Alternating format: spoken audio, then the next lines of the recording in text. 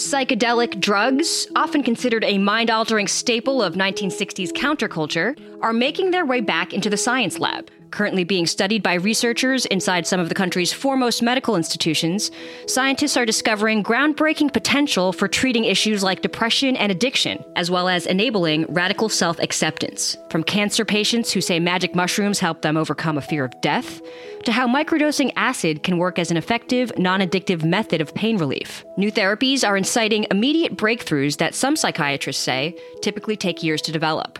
No longer relegated to music festivals, raves, and college dorm rooms, psychedelics are making a comeback, slowly changing our minds about the science of changing our minds. Welcome to the Abstract Podcast from Inverse. I'm Tanya Bustos, your host. Our first story is about new research demonstrating how a single dose of psilocybin, a compound found in magic mushrooms, can provide long-term relief for cancer patients' anxiety and depression.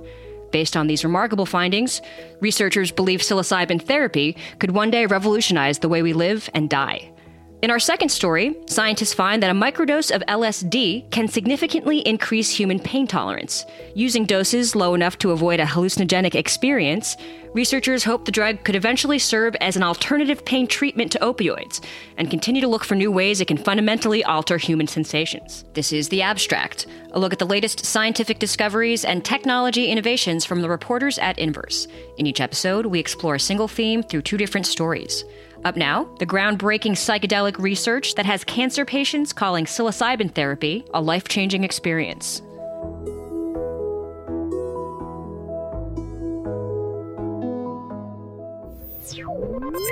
We got a group of psychologists together and said, what would be the types of breakthroughs you hope from your patients that sometimes take years or never happen? And it's like this kind of radical self-acceptance and to find meaning in life. You see that and you're like, wow, you just keep reminding yourself, we really are onto something here. That was Matthew Johnson, a psychiatrist at Johns Hopkins University, who co-authored a 2016 landmark trial suggesting that substantial and sustained usage of psilocybin decreases depression and anxiety in patients with life-threatening cancer. To date, 3 randomized controlled trials and a longitudinal follow-up show that psilocybin, the psychedelic compound found in so-called magic mushrooms, is extremely safe in clinical settings. Participants often report a radical self-acceptance and awareness that they're simply one part of a larger, more meaningful story. Dinah Baser, a cancer patient who struggled with anxiety after her first cancer treatment, participated in a clinical trial at NYU Langone. She told Inverse about her experience and put it this way. It was an amazing experience. I just felt an incredible love. And that would be so beneficial to so many people to feel that. It's just this therapy has such potential for helping people, not just with end-of-life issues, but with living issues, being able to live a truly functional life to the best of their ability. I think anxiety disorders hold back a lot of people from their true potential. The 2016 NYU Langone study showed that 80% of participants no longer met criteria for depression related to cancer just one day after receiving a dose of psilocybin along with psychotherapy. Stephen Ross, a psychiatrist and researcher at NYU Langone, found a single dose of psilocybin could help people with cancer-related psychological distress, leading to immediate and sustained improvements in anxiety and depression.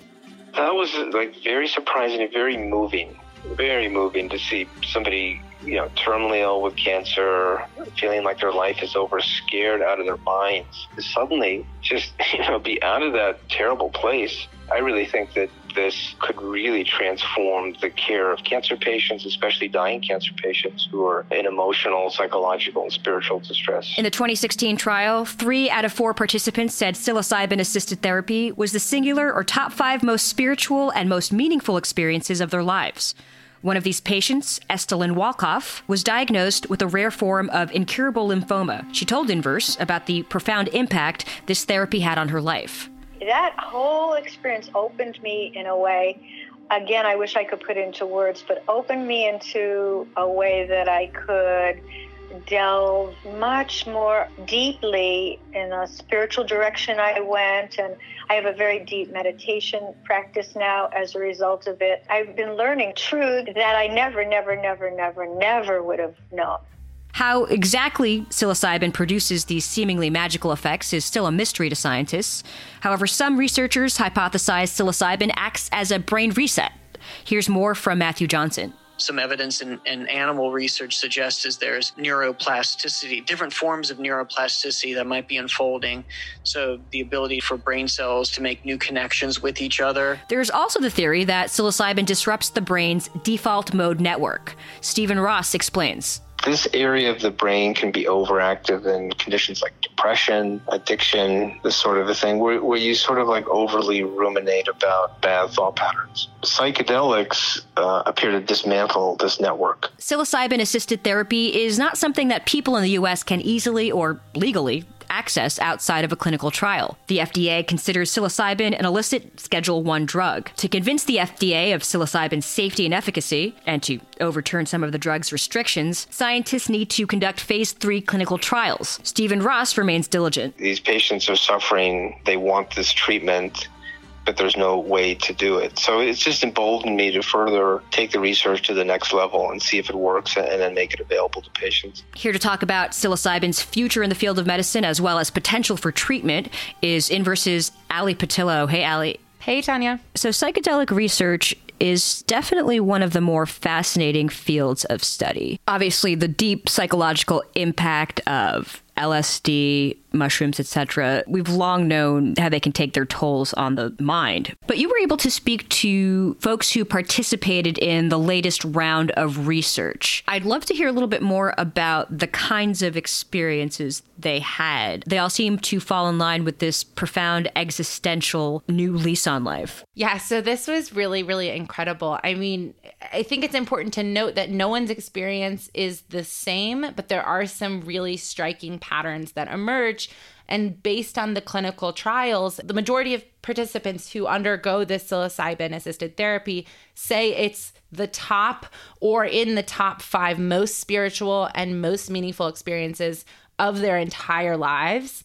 And what we see is these cancer patients report a lasting reduction in anxiety and depression. In the longest clinical trial, those reductions lasted up to 5 years. Patients recall watching their fear dissipate before their eyes. They recall overcoming their fear of death, and they really have the opportunity to reorient themselves to cancer. And what's interesting is that, psilocybin is being studied to treat other issues like PTSD and alcohol use disorder.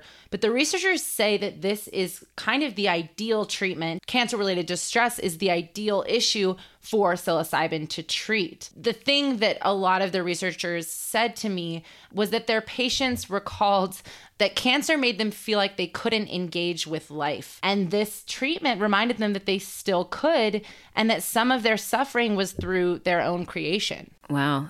So when you consider how effective this can be for depression, anxiety, etc., where does psilocybin go from here, especially considering, by the way, it's a Schedule I drug in the U.S.? It's obviously not without its risks, but how does it move ahead, especially when you consider these kinds of roadblocks? Yeah, I mean, as you correctly noted, it is an illegal drug, and it is absolutely not without risk, because by no means is taking a psilocybin dose easy. It can be extremely anxiety producing. It can be very scary.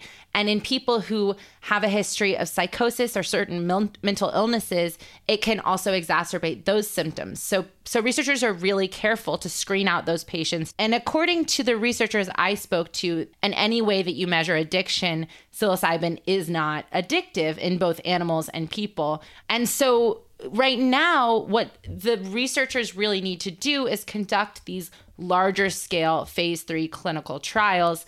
That's really the only way to kind of convince the FDA to reconsider psilocybin's safety and efficacy, especially for these cancer patients, and perhaps overturn some of the drug's restrictions. But these trials are extremely expensive. They take an enormous amount of time and energy, and they're difficult to get off the ground and even get approved.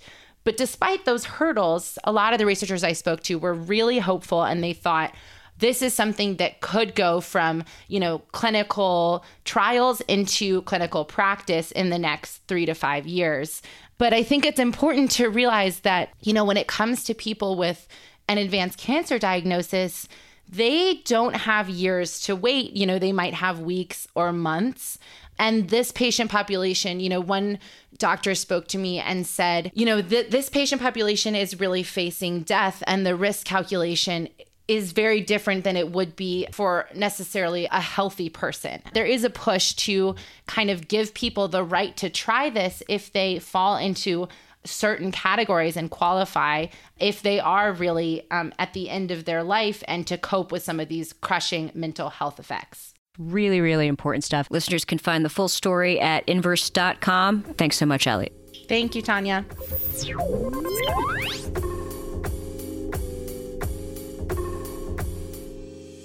In small doses, the effects of psychedelics can alter one's creativity or mood without the experience of a mind-altering trip. Up next, why the latest study suggests a microdose of LSD could alter a fundamental human experience, feeling pain.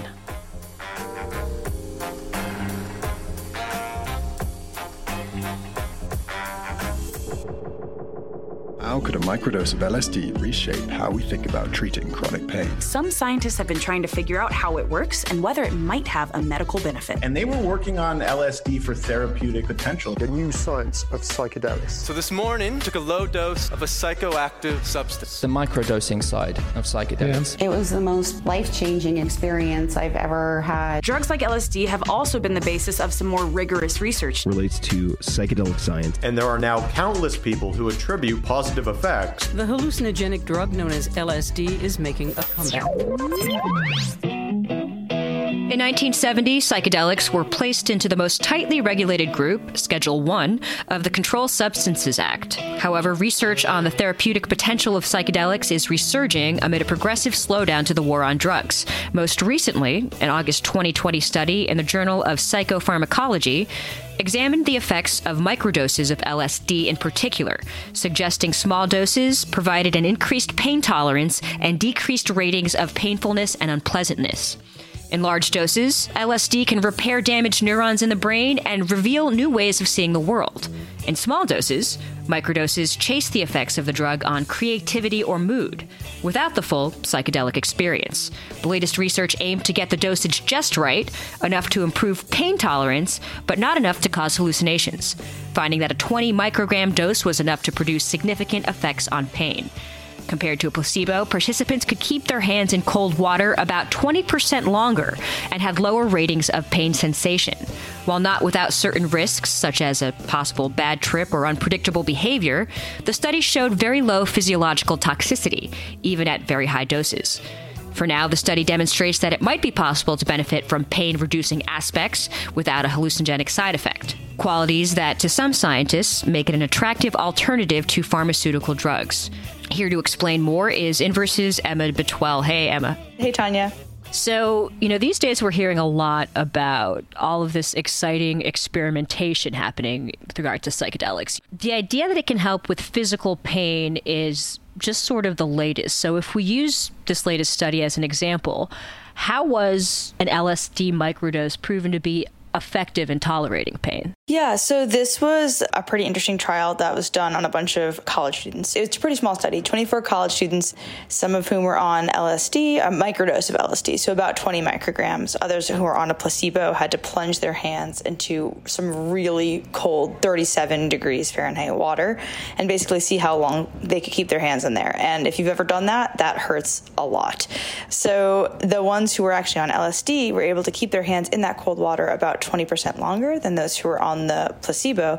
And while they had their hands in the water, they actually had lower ratings of unpleasantness and painfulness. So that's actually built off of some past studies that were done in the 60s about pain management and LSD. And it was a pretty interesting setup there. It's one thing to be effective, but I understand that it's been comparable to what opioids can do for pain, enough to even suggest it could be powerful enough to replace it. And that's significant, especially when you consider the severity of the opioid crisis. Is there a sense that this could be a real hope for alternative treatment among these experts? I think that the hope is certainly there. I mean, in the paper, the authors, they really do make the comparison to opioids. So they say that, the increase in pain tolerance was comparable to what you might see in that similar experimental setup with a drug like oxycodone or morphine. And I mean, I think that also comes back down to the risk for dependency, which is obviously a huge issue with opioids. And LSD traditionally doesn't have that same risk of dependency that we see with other drugs and psychedelics in general. But LSD also does come with certain risks. I mean, a bad trip leads to, unpredictable behavior. It can exacerbate certain psychotic disorders if you already have them. And if you have cardiovascular disease, it's really not something that's recommended. But physical dependence isn't really one of the common effects that's associated with it. Also, people can become tolerant to LSD over time, so you need a higher dose to get the same effects. But I think the appeal of it in context with opioids is the fact that it doesn't seem to have that same dependency issue. So how does it all come together and work? How is the LSD working with our brain so that pain becomes manageable? Yeah, the paper doesn't really go into that specifically, but the author and I talked over a couple of ideas that he had, and he sort of goes into them in the paper. But one of them is the idea that, LSD sort of promotes this self-transcendence. So it's sometimes like a breakthrough experience is sort of the term for DMT specifically, but it feels like entering another reality. There's sort of a loss of your own sense of self. And the idea behind that is if you have you're not preoccupied with your sense of self, how are you going to feel pain in your body? That is actually not as profound as that feels. That's not really the explanation he favors.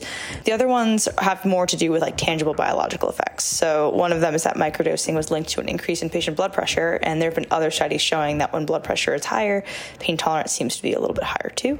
That might work for acute pain, but not necessarily something like chronic pain, which doesn't come from a pinprick. That's something that originates in your body. And the third explanation has to do with LSD's effect on serotonin receptors that are present throughout the entire brain, body, and spinal cord. So that's the idea that the stimulation of those receptors would sort of block the transduction of a pain signal to your brain. But there's really scant research on that one. So it could be sort of any combination of those three things. It could be none of them. It could be all of them. But those are the directions that they're headed. Getting back to that limited research, because, you see how there is so much potential and how it does manage to work so well in terms of our body chemistry and just how it all comes together and works. It's still an illicit drug. I'm wondering if you got a sense of how big a barrier that's proven to be. I think that there is sort of a really interesting story when it comes to research on the therapeutic potential of psychedelics. So there was quite a bit of interest in that prior to 1970, I would say.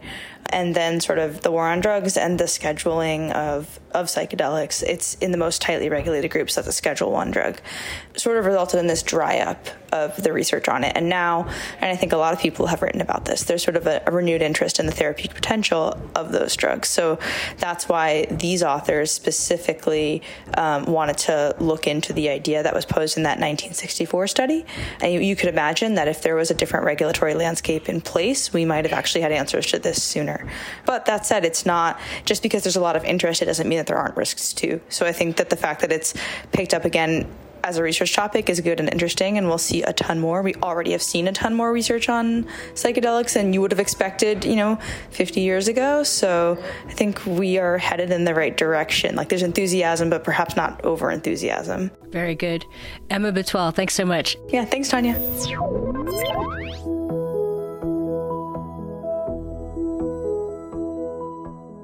Head to inverse.com to read about the latest research in psychedelic science. You can click on the link in the show notes for all stories we talked about today. If you agree that science and facts matter more than ever, give us a rating and review on iTunes to help more people find The Abstract and other podcasts like it. New episodes of The Abstract are released 3 times a week. Find old episodes and more original reporting on science, innovation, culture, and entertainment at inverse.com. Look for The Abstract Podcast on Apple Podcasts, Google Podcasts, Spotify, or whichever podcast app you use. For Inverse, I'm Tanya Bustos. Thanks for listening.